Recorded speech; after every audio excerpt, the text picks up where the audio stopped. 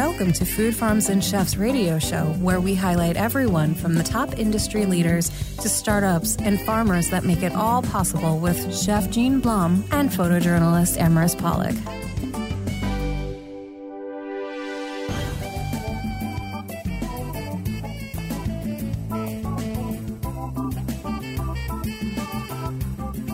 Hey everyone, and welcome to Food Farms and Chefs. I am so grateful that Nish Patel, who is the owner of Rossi's Cheesesteaks and Co., is joining us for Food Farms and Chefs today.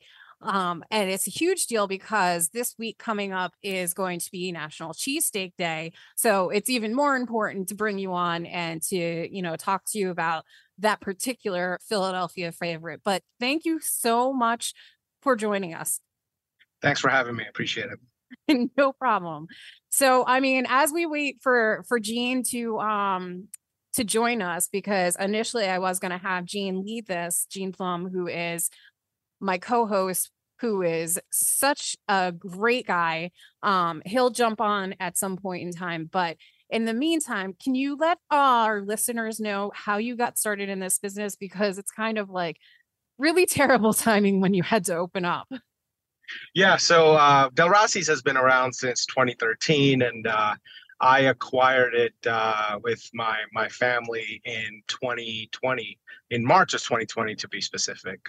One of the best timings to buy a business. It was definitely certainly a challenging time, and we overcame it, but definitely had a very quick go at learning the business and learning how to deal with COVID. Within a matter of weeks. It was definitely very challenging, and I'm glad we went through the experience, but I never want to experience that again. I can imagine. It's a good thing that you had a previously established business. So, at least the neighborhood knew the name, knew the brand. So that makes a huge difference. However, you acquiring it, obviously threw a wrench in your plans, but, what was it like? Because you went straight into the pandemic where you would, were just acclimate, like you were ready to open up, do the whole grand opening, but you had to, from day one, moment one, acclimate to the pandemic and, work as a takeout place. What was that? Yeah, like? It was definitely very challenging.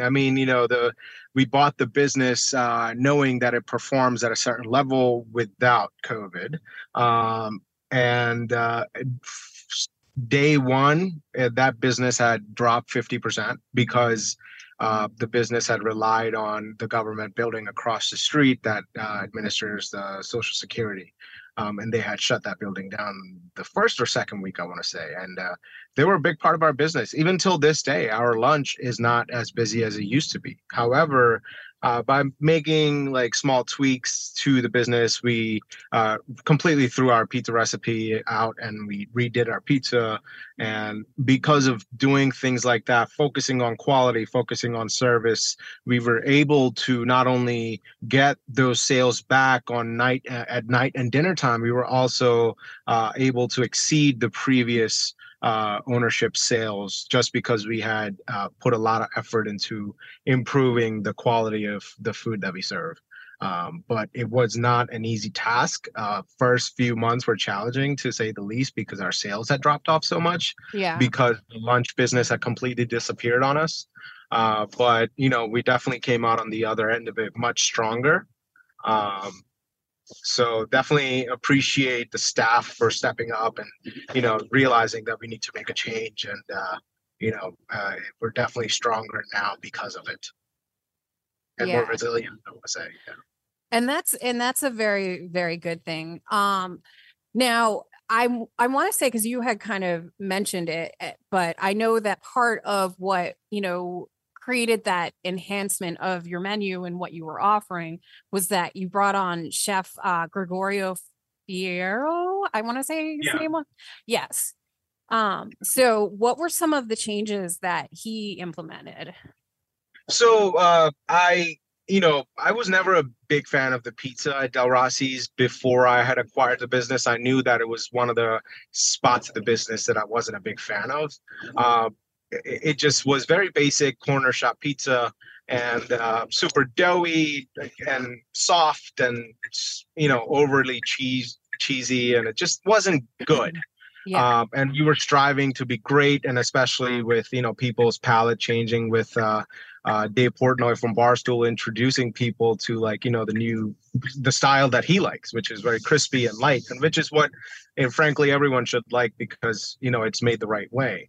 And I wanted to go for that, and I didn't have the baking background or the experience to just make the changes myself, so I had to ask for help. So I was looking for some type of pizza consultant for a while, and I finally met Gregorio through our cheese vendor, Grind Cheese. And Gregorio helped, he's like, how crazy do you want to get with this? And I'm like, we want one of the best products in the city, if not the country. Help me do that. How can I do it? Because I know I have the work ethic to make it happen. I just don't know how to do it. Yeah. So, little by little, he showed us changes that we could make to improve the recipe. And, we started implementing these changes, I want to say 2021, like middle of 2021. And there's definitely been like challenges and and we thought it was too chewy when we made the changes in the beginning, and we had to work on that. And it's just the fermentation process of making pizza dough is very delicate. You really have to nurture it. And, we still work on it every day, and we've become pretty good at it now. But, there's always a learning curve with this stuff. When the weather changes, it takes us 3 days to make our dough. And because of that, it's super light and super digestible.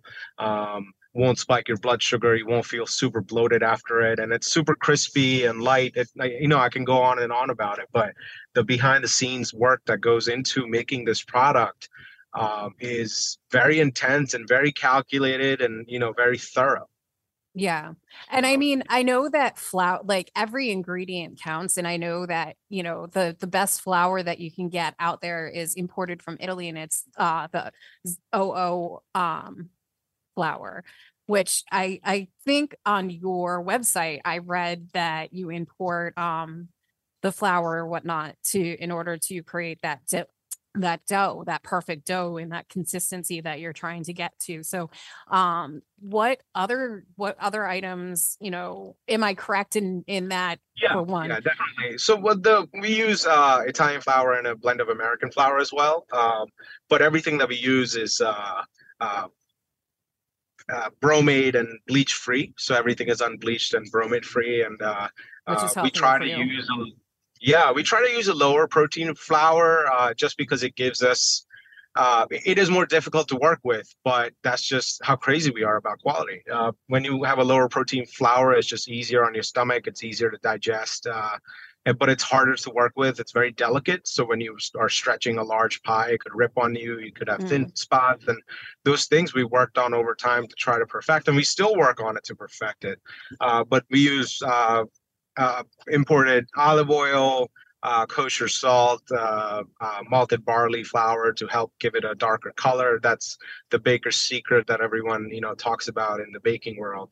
But a lot of it's just time. It's just putting in time and letting it rest and ferment, and not rushing the process. If you rush the process, it just doesn't turn out as good as you want it to. And we've tried that, how can we ferment it quicker? It's just that the dough is going to do what it's going to do. You just have to account for the amount of time it's going to take. Yeah. You can't rush this process because comparatively, what we used to do at Del Rossi's was we'd make the pizza dough at 7 o'clock in the morning and it would be ready by lunch. It would just have so much yeast in it to get it ready fast. And it's just super soft because the proteins haven't relaxed. They haven't broken down. And it's not good to do it the old traditional way. The corner pizza shops do it, where you just, not to talk crap about any pizza makers out there. It's just, if you're going to do it the right way, this is the way to do it, is giving it time and, and caring for the product, and not just, slinging pies after making the dough in the morning and just serving it at lunch, Yeah. So getting into some of, obviously you have your base that we've thoroughly discussed, which is the pizza dough. What are some of the options that you guys offer there? We do obviously the traditional pie. All of our sauce is made with Jersey tomatoes and blend of Italian tomatoes.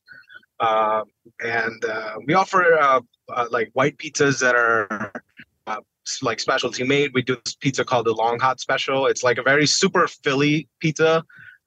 It's got long hots, onions, sausage, and a garlic crust. So we just rub the crust with olive oil and garlic, and it's super crispy, charred, and it's just so light. Like you bite into it, it's like I don't know how to describe that. Like it's like almost like a croissant. It falls apart in your mouth, but it's so crispy.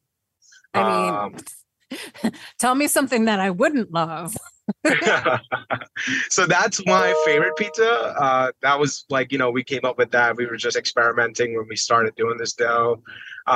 Then we like are really good at, we've gotten pretty good at making strombolis. We came up with this stromboli called the Philly roll, and it's our pizza dough wrapped with our cheesesteak meat, long hots, garlic oil, and Cooper Sharp cheese. And it's just like a cheesesteak, but in our pizza dough. And it's so crispy and so light.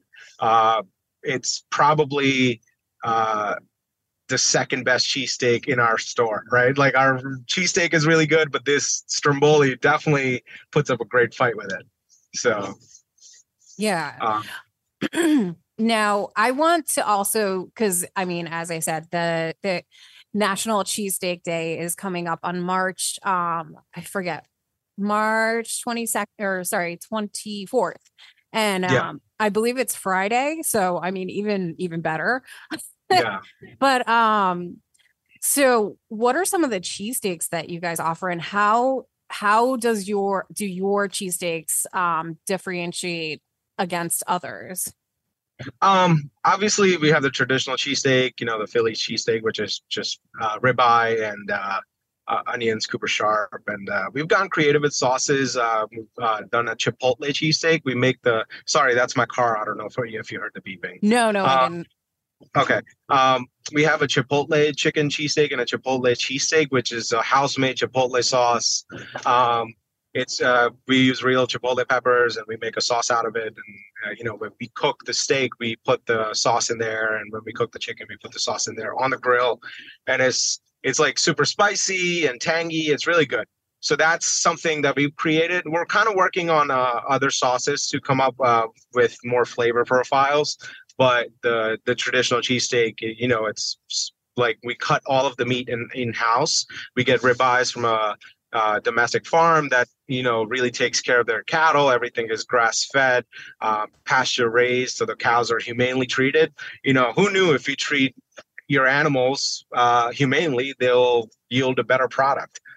So we have like a premium ribeye that we have, and we're one of the only few restaurants in the country that have access to this ribeye. And we take that ribeye and we shave it in the restaurant every day.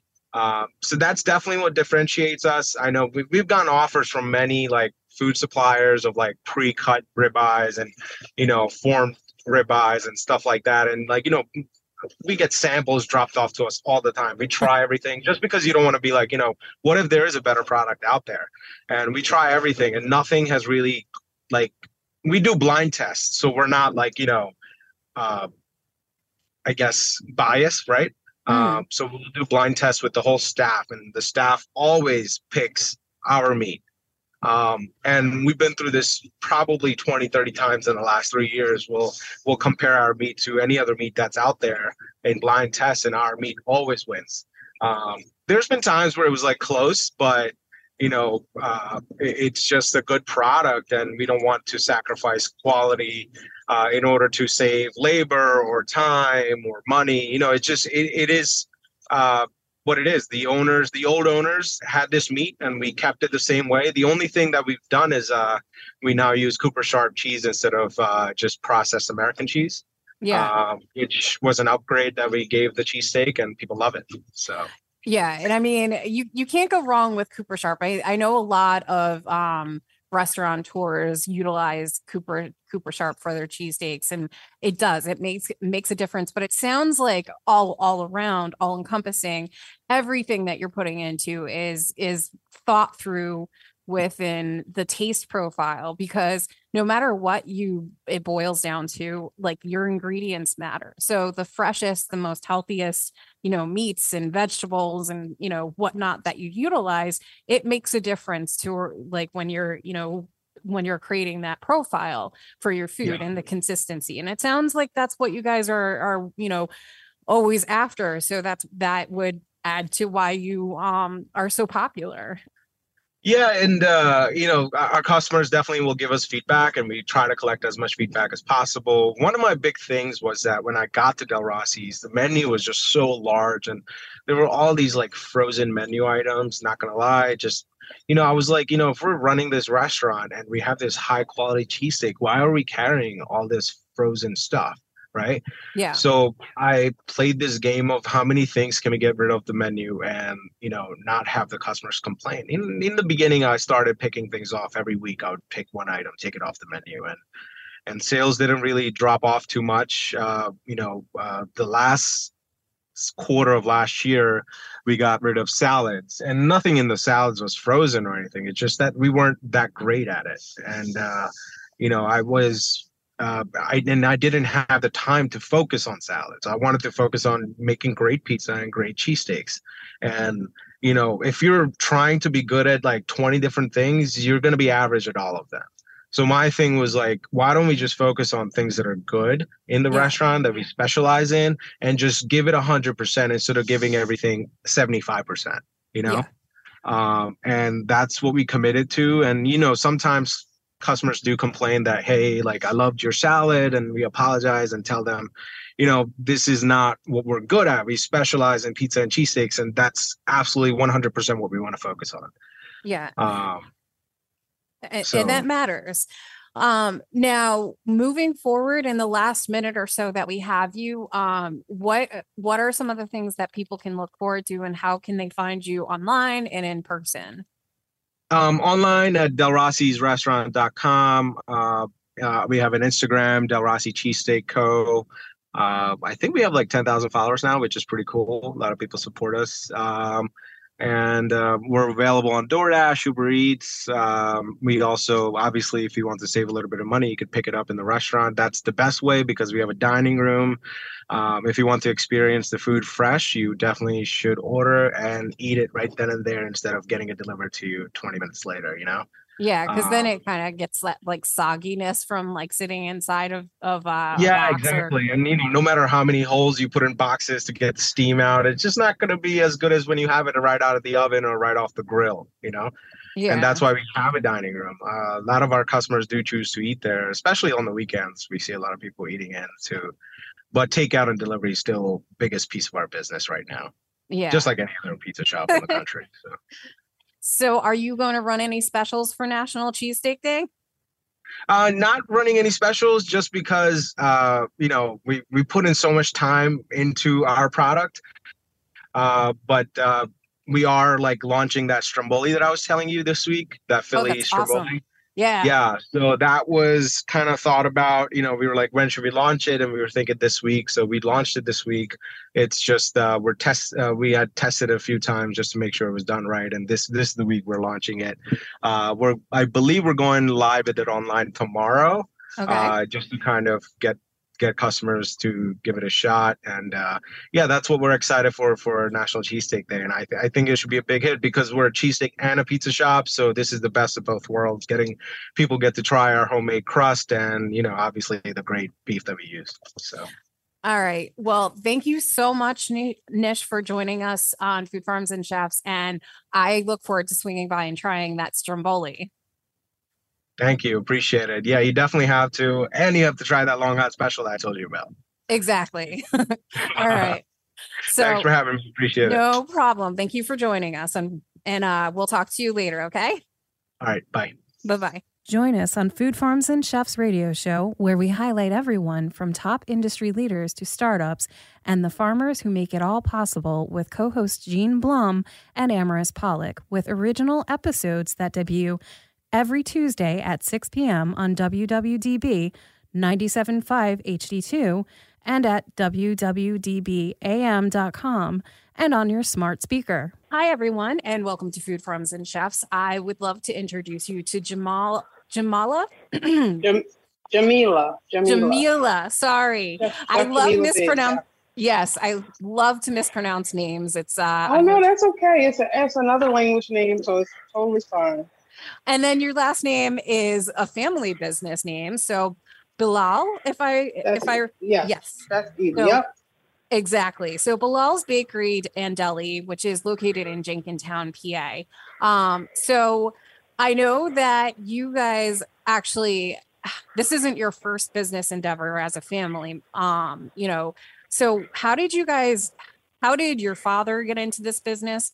Because I know that he has a deep history within the culinary community. Actually, I have more of the deep history. So my dad is he became a baker when he was like, I would say maybe in his late teens, and he was introduced to it kind of like ironically because he was in the Nation of Islam, and it was a job that he needed. It was a job opening for a person just to take out the pies from the oven, and so he jumped on it. He was there. He was present. And then from there, kind of an interest came in because he happened to be good at it. He didn't really have a former trade or career before then. And so he stayed there working through his first years of his marriage and got a lot of kind of like, I would say, foundational training in the basics of baking. And then from there, they relocated. This was in New York State. So from there, as a family, they relocated to Philadelphia. And so since that was the one trade that he started with, he stayed with that. But the gift really came, the passion really came when he got a job with a particular bakery on the main line called Scandia Bakery.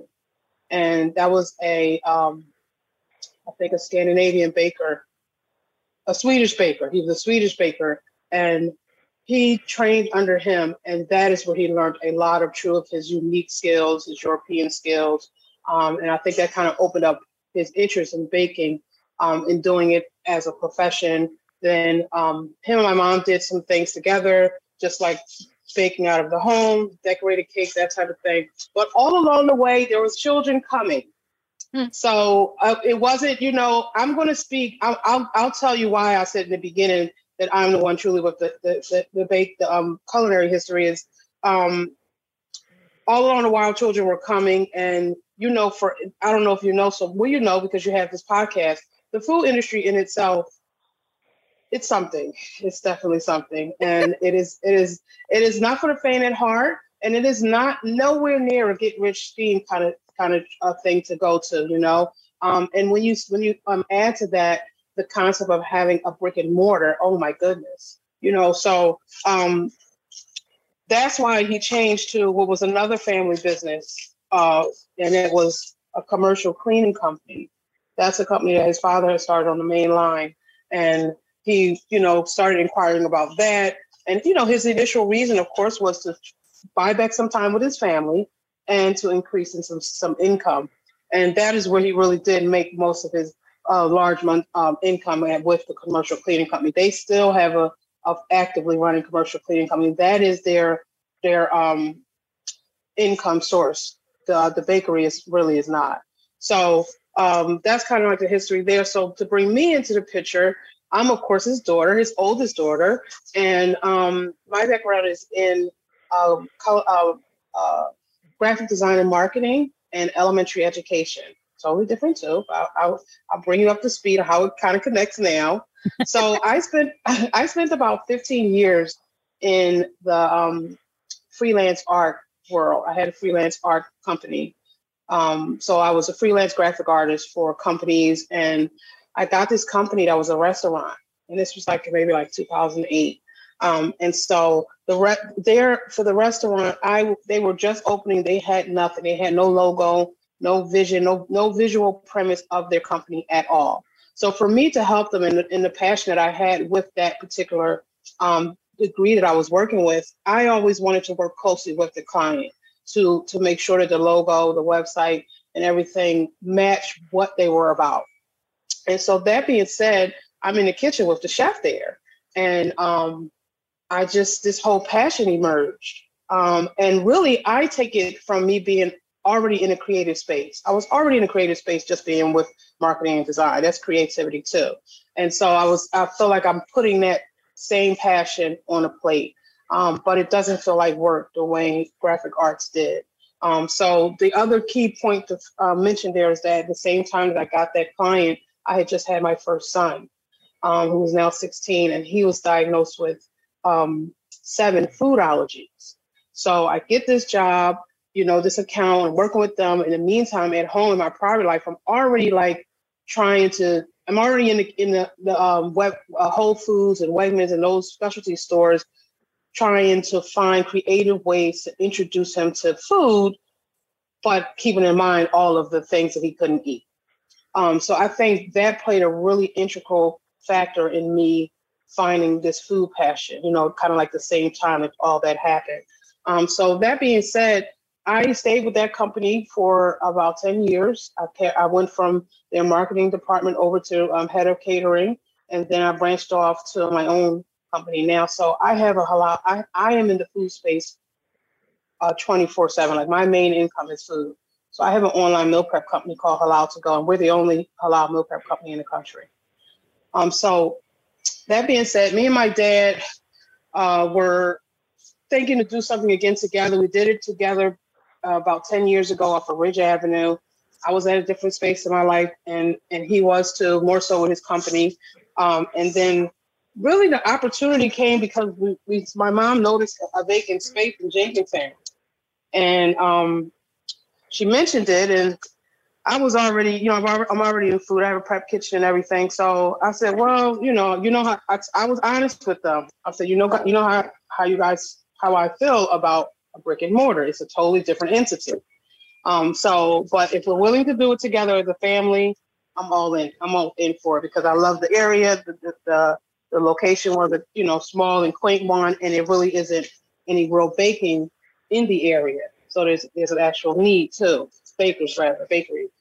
So I don't know if I've overstepped the question that you asked me, or I should keep going. No, you're fine. You're very easy. And I don't know if Jean wants to ask a question.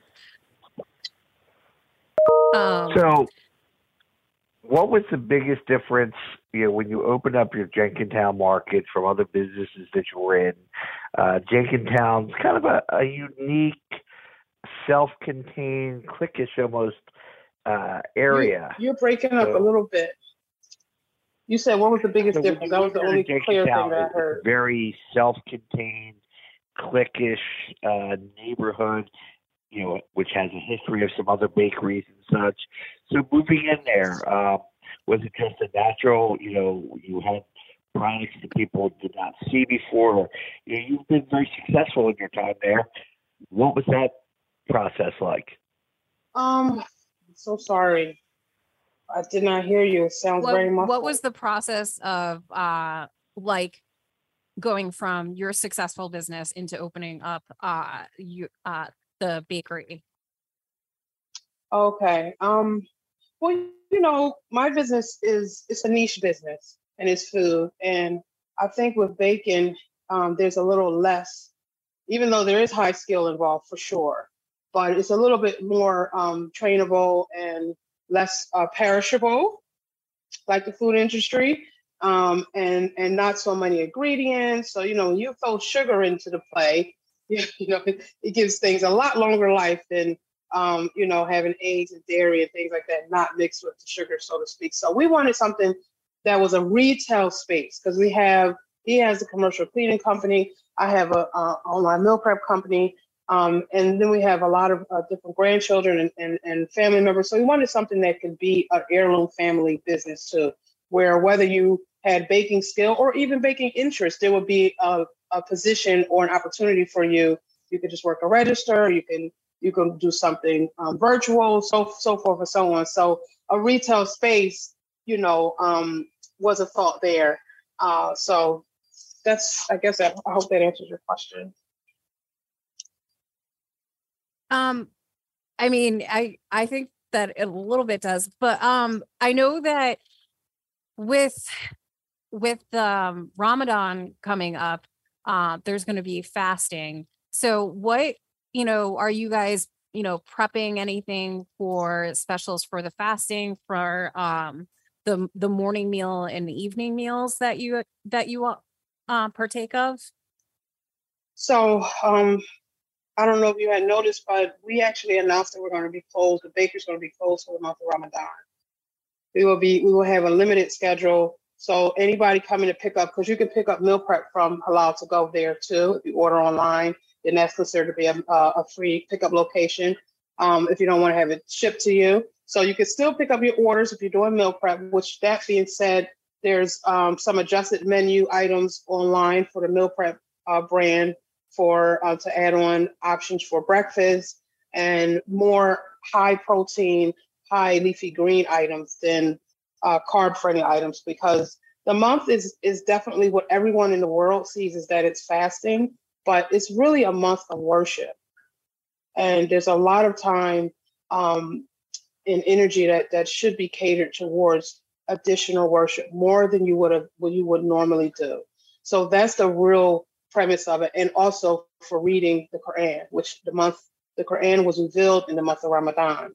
And so the Quran is broken down into 30 sections so that you can complete the entire book within a month. And that's what's expected. So, but of course, that's something that's time consuming.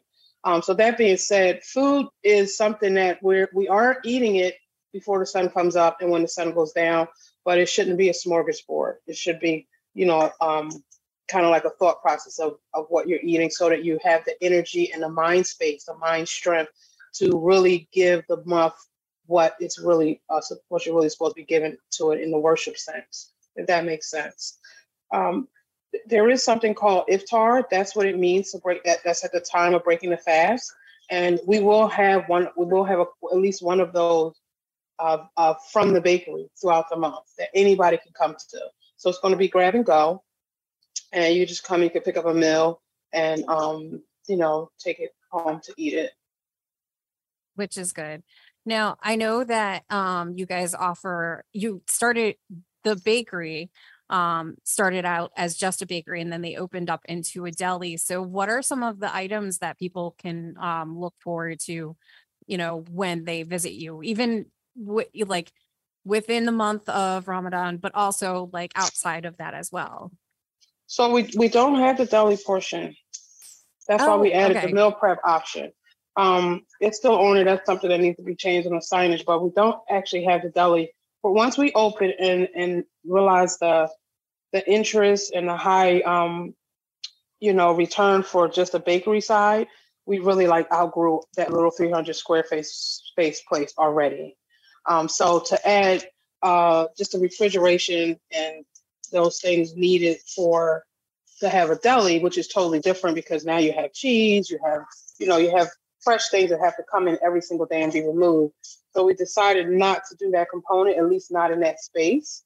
If there's an opportunity possibly that the space next door could be available, if that happens, then maybe we'll do the deli there. But for right now, we're not doing the deli. So you have the baked goods, and then you have the meal prep options. We usually have a feature entree available every week from the meal prep online service. So hot honey chicken and waffles, that'll be available in store.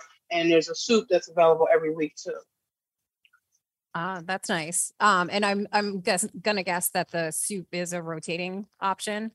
Yes, it's rotating, a feature soup every week. Yes, usually it's something with meat and a vegan option also. That's good too. Good to know, because I know that there's a lot of people who abstain from eating meat. They're vegetarians or vegans. So I'm, glad to know that there's those options as well. Yeah, that's a big piece that I bring to the table too, because I'm big into veggies and plant-based items. That's what my site has available to it, the meal prep brand. Yeah. So how have you noticed because I believe it's been a year since coming up on a year since the Jenkintown location opened up? 2 years. Yeah, we're over a year. We're into our second year now. The 22nd of January was the first year.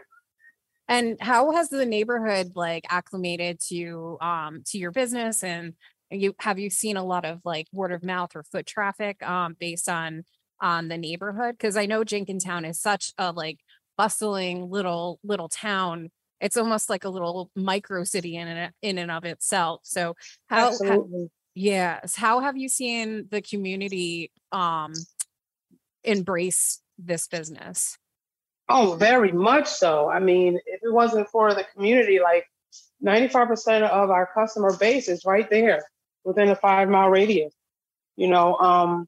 So I feel like the community is very positive. They people always post, you know, after coming, how they feel about it, what they like, and even just the county, the township, and everything are very, very accommodating, very helpful. So yeah, I definitely think it's a good response for sure. Now, out of all the menu items that your family creates, what are some of your favorites? I would say the high sellers. Don't ask me my favorites, okay? Because I'm not really a sugar fanatic, just to be transparent. I know that's an oxymoron, but you know, you go to my site, Halal To Go, you'll kind of see why. I have a whole different mission with food, but I'll say the most popular are the sweet potato pie and a carrot cake. And those are truly good products. I will give my dad those he's definitely got a gift there with those. Those are that carrot cake is very, very unique. Usually when you get carrot cakes, he will always say this to me, but I didn't really know what he meant. And he would say, it's not really a carrot cake, it's a spice cake with a couple carrots in it. And, you know, when he was really making it, you know, when we started making for the bakery and I could actually see the process more, I see what he means. Like, it has a lot of richness, and it has nuts, and it has pineapples, and it has fresh shredded carrots in it. So he doesn't use anything packaged, anything canned, anything frozen. And that does carry over, you know, very much so into the product and the quality of the product. So that's definitely that is a banner product. That carrot cake is definitely a banner product. So that and the sweet potato pie, and it's the brown sugar cookies. Those are highly popular too. Yeah. Now, in the last minute that we have you on the show, can you let our listeners know where to find you, where to find your business, and where to find your family's business? Okay, yes, absolutely. You can reach both Bilal's Bakery and Halal To Go online at our website, www.bilalsbakery.com. The brick and mortar, the actual physical bakery, is in Jenkintown at 723 West Avenue in Jenkintown, PA. And we're like right across from West Avenue Grill. Also follow us on Instagram at Bilal's Bakery Cafe or Facebook at Bilal's Bakery. And yeah. All right. Thank you for this. I really thank you for this time and even finding us to do such a thing. No problem. Thank you for joining us on Food Farms and Chefs. All right. Have a wonderful, wonderful day. You as well. Hi, and welcome back to Food Farms and Chefs. I am very happy to bring on Jacob Looney, who is and it's a long title, everyone, so be prepared, the Director of Visitors Experiences at New Liberty Distilling. So, Jacob, we already discussed this a little bit, but let our listeners know what you actually do for the company. I'll make you laugh. That's actually the shortened title of what my old title used to be. To give everybody kind of a brief intro. Also, guys, thanks for being here. Thanks for having me on. Excited to talk with everyone about the distillery. So I'm basically the guy that manages anything that has to do with anyone that goes into the distillery that doesn't work there. So we have a director of operations who's everything with production, and then my end is anything with folks being in the building. So whether that's our bottle shop programs that we do, tours, and then our multiple bar programs, even the website experience that falls under my purview and leadership. So it's a lot of different hats that I wear. It's everything from like one day I'm your tour guide, the next day I'm your bar manager, the next day I'm going to be working on the website. So it's just a little bit of everything. So if we say somebody wanted to throw a private party and include a tour, they would, reach out to New Liberty, but they would direct the individual to you.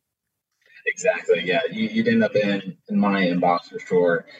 And then we do have some team members that I would kind of guide and follow you through our events coordination team and whatnot. But the private events are great. We have 3 different spaces that we rent out. So there's a lot of opportunity. With that, we try to always keep a space open so that anyone coming in for the public, there's always going to be something to do at the distillery. Yeah. Now, I'm going to delve a little bit into the business. I don't know how much of the history you actually know, because the different like the more I actually researched, the more I was like, oh, this is confusing. Yeah, it is layered and complex for sure. It 100% is layered and complex. And it's funny because it's, the owners are both, distillers from previous, or I shouldn't say previous, because they both still distill at those locations and own them, I'm assuming. Yes. But they joined forces and collaborated together in order to create the new distillery, or New Liberty Distillery, if I'm correct. So it's complex in our realm of that we have a lot of different brands and house names. The overarching company is Milestone Spirits Group, who started by the gentleman that you're referring to. Robert Cassell is the primary president and CEO right now at the time. He's also started off as the main distiller and is now like the primary creative driven force behind all the products that we make. Underneath that, you have two big houses. You have the New Liberty House, which is the location in Philadelphia, and then we have the Faber House, which is a location out in Quakertown, PA. One side focuses much more on flavored vodkas and well spirits for people in the industry, and the New Liberty side focuses a little bit more on craft whiskey, rums, and then some other clear spirits and liqueurs that we do. Even within those house brands, so I can rattle off 10 different brands under each of them. The one folks might know the most well or have seen on shelves before is a brand called Kinsey. And that in itself is a brand that dates back to the 1890s and has a kaleidoscope of owners and distributors, people that were managing it and locations. And so just as complex as we are now today. What's kind of cool though is the main guy, Robert Cassell, that I mentioned before, the president. He grew up just outside of where Kinsey used to be distilled and was operated out in Linfield, PA. And so they shut down in the 80s and just sat vacant, abandoned. Like it was filled too with old Kinsey swag, boxes, merchandise, barrels. And so being a teenage kid, he spent a lot of time just like rummaging around this old distillery, buying some really cool stuff, fell in love with the brand. And then after moving on from his previous distillery, which was focused on gin and other clear spirits, he was like, all right, I'm going to relaunch this brand. I'm going to make it happen. Acquired the rights, actually got his hands on some original Kinsey bottles and put a big effort towards bringing this brand back to what it was in its heyday in the 1940s. So a lot of history to unpack there. But yeah, and it's funny because I was at the Reading Terminal Market, which has a new allowance of selling liquor. And I forget the name of the actual place, but it's funny because I took a picture of it. But when I was in there, I was, taking photos, and one of the salespeople, was showing other people around there, and they were looking for recommendations. And funny enough, one of the things that they recommended was Kinsey. And now I was unfamiliar with Kinsey at the time. So I was like, that's interesting. And so having it tied around now, I was like, it's kismet. Yeah, right. It's funny. Yeah, we find a way to be just about everywhere we can in Pennsylvania. The one place you're remembering is called Pennsylvania Libations. So they have their primary brick and mortars out in Pittsburgh, and we've actually been working with them as a distributor and to use some of our satellite licenses to launch these small little brick and mortar shops, which is interesting as a counterpoint to what most folks just think you have to go to fine wine and good spirits to get any liquor in the state of PA. But as a distillery, you can operate as a bottle shop and sell other distilled products in PA. So the PA Libations team, they're a really, really cool shop. They just sell Pennsylvania-made products. And so we get to be one of their featured ones at the Philadelphia location in Reading Terminal Market. Yeah, and it's definitely, props to them because they definitely pointed you out. Oh, cool. Right on. They're really cool too. So I try to be there as much as I can to say hey and make sure they know the products well and they like them just as much as I do. So yeah. Now I know I think it was last year you guys partnered up with Malcolm Jenkins to create a whiskey that's like black and brown driven farm, like from the ingredients that go into it, black and brown farmers. So I I didn't see anything in my research with the outcome of that. And I don't know if that's because it's still sitting in a barrel being, fermented, but can you tell a little bit more about that partnership? Yeah, absolutely. So Malcolm and Ron, they go way back. They started off with the Malcolm Jenkins Foundation, working with them with their yearly annual fundraiser to do a VIP tour experience. Malcolm's a whiskey drinker himself, so bringing folks along and kind of seeing the full process, he fell in love with it. And him and Ron started collaborating on ideas of just what type of whiskey he would envision as something that would best represent himself. And the big thing that they landed on is that they wanted to source from a local farmer that was Black and Brown owned, and that's really where they're at right now. Still, is looking for that local farm that they can work with for that grain.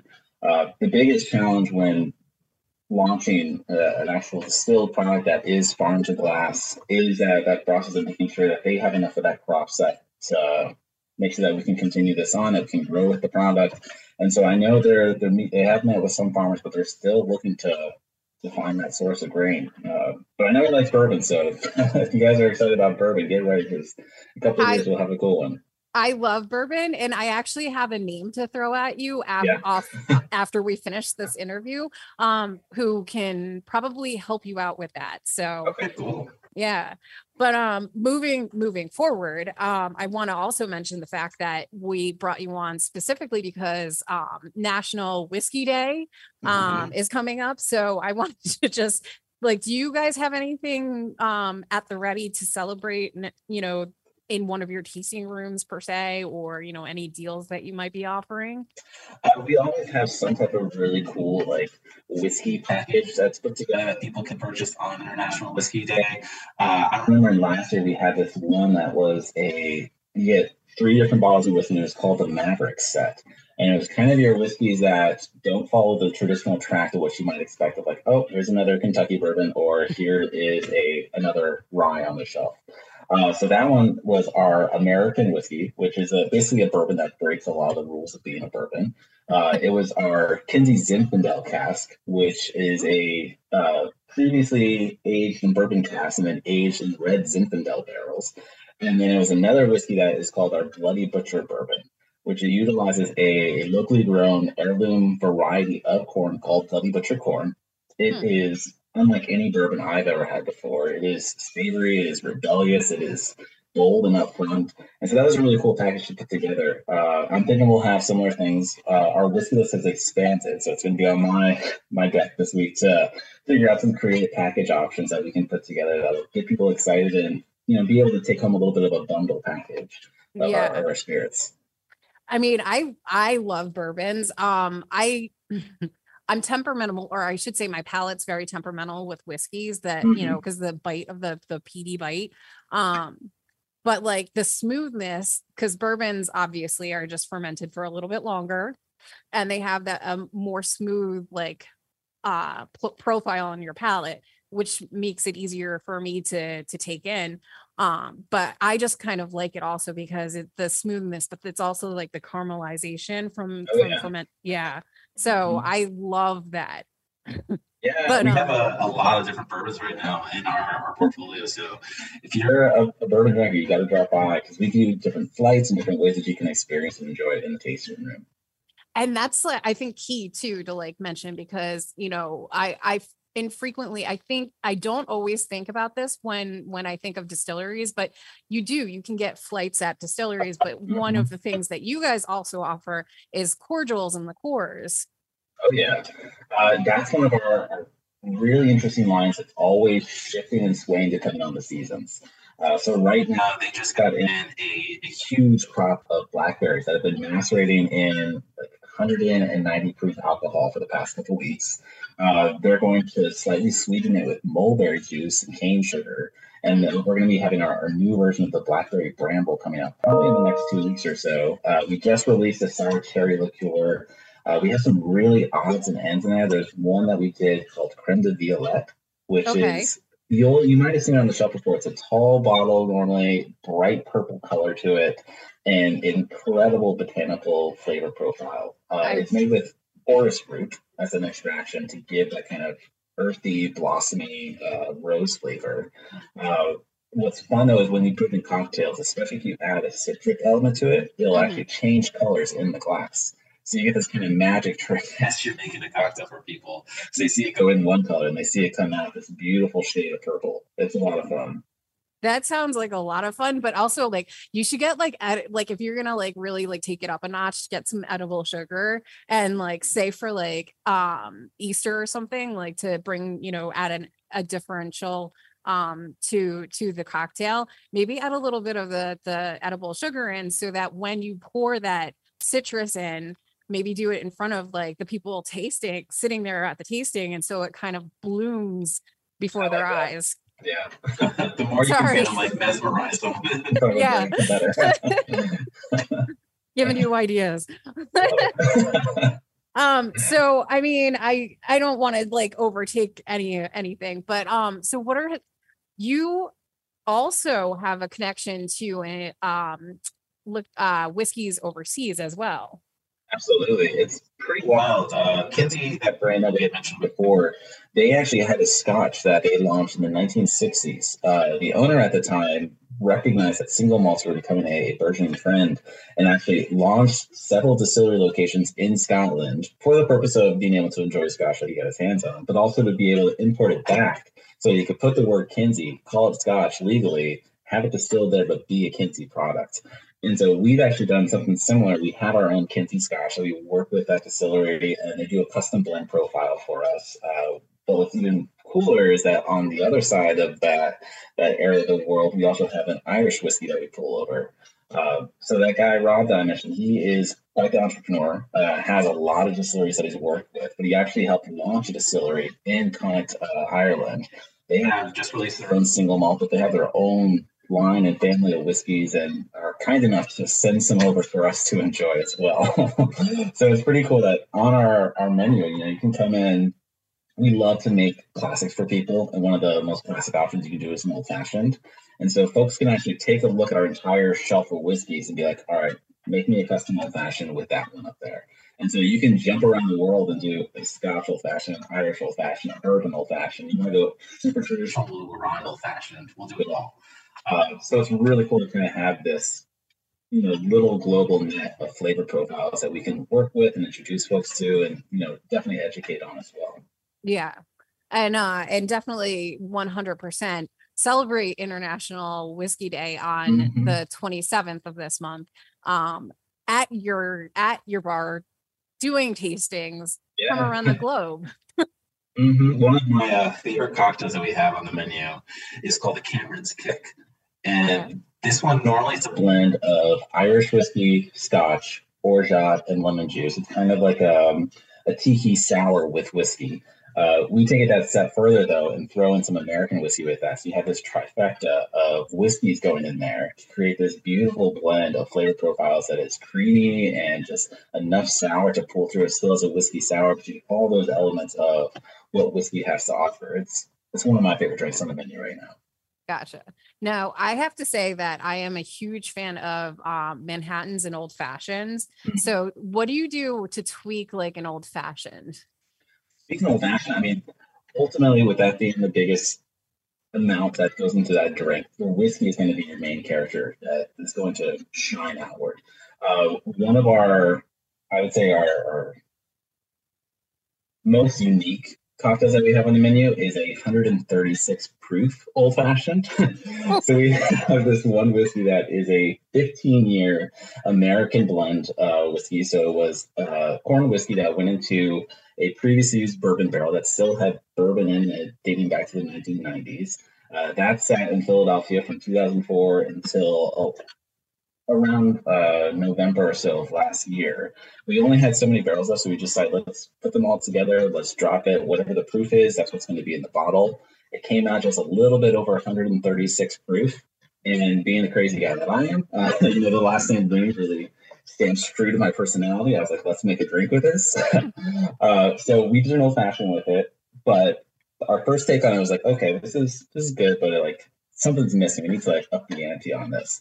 So normally you're thinking old fashioned and you got classic recipe, bitters, sugar, water, whiskey. Those are your classic, your basics. specs. Yeah. This one we up the ante. what they would refer to in the 19th century as an improved old fashioned. So there's a couple dashes of absinthe in it. Oh, It's a mix of Peychaud and Angostura bitters. And then the syrup that we use, our sugar, we actually make from a golden monkey ale. So okay. we turn that into essentially a cordial. So it retains that proof. We're not cooking off any alcohol in this experiment. Use that as the syrup to balance all those warm kind of caramel vanilla notes of that 136 proof whiskey. Calm Yeah. it down with just a little bit of chill and dilution. And it is like one of the smoothest drinks we have on the menu. You take a sip of it and you have no idea that it is 136 proof whiskey. And it's the thing of magic that it works as well as it does. So one last question, and it's a yes or a no. Okay. Because it's such a high proof, do you limit how many you allow somebody to drink? Covertly, yes. It's one that I tell my bartender, you keep a sharp eye on that person. Because they're incredibly easy to sit back and like before you know it, you're like, all right, let's do round 3. I haven't gone the Trader Vic's style of putting on the menu of a limited 2. That might strike up more curiosity about the cocktail if I do, but we do keep a sharp eye on those that are ordering them. Yeah, I would totally recommend doing that. Now for anybody who is looking to actually, have a tasting and, purchase some of your products, where can they find you in person and online? Yeah, online's the easiest. Just head to libertydistillery.com. On our shop page, you'll find any of the newest spirits. Also on our social media profiles, our Facebook and Instagram, you'll see all the latest stuff that is coming out. If you want to come hang out with us and drink some whiskey, I would recommend doing one of our private tours. We do have one option where you actually get to taste from a barrel. You get to taste directly from the still. It's a really, really cool experience, and we can book it whenever time is best for you. If you're looking to come hang out and have a drink, try some funky cocktails with me. Thursdays through Saturdays right now is when we're operating, and it's from 2 o'clock until 11 o'clock. All right. Thank you very much for joining us on Food Farms and Chefs. And I look forward to some of the new products that are coming out because that sounds amazing. Absolutely. Thank you for having me. You got to come by. I'll make you that 136 proof old fashioned. We'll see what you think. I will hold you to that. All right. And for anybody who would like to tune in and hear the show, you can follow us online at Food Farms and Chefs. If you would like to reach out to Gene Blum, he is at ibfoodie2@yahoo.com. If you would like to reach out to myself to be a guest or a sponsor on the show, you can email me at arpolicus@gmail.com. And happy Tuesday, everyone. Happy Tuesday, guys.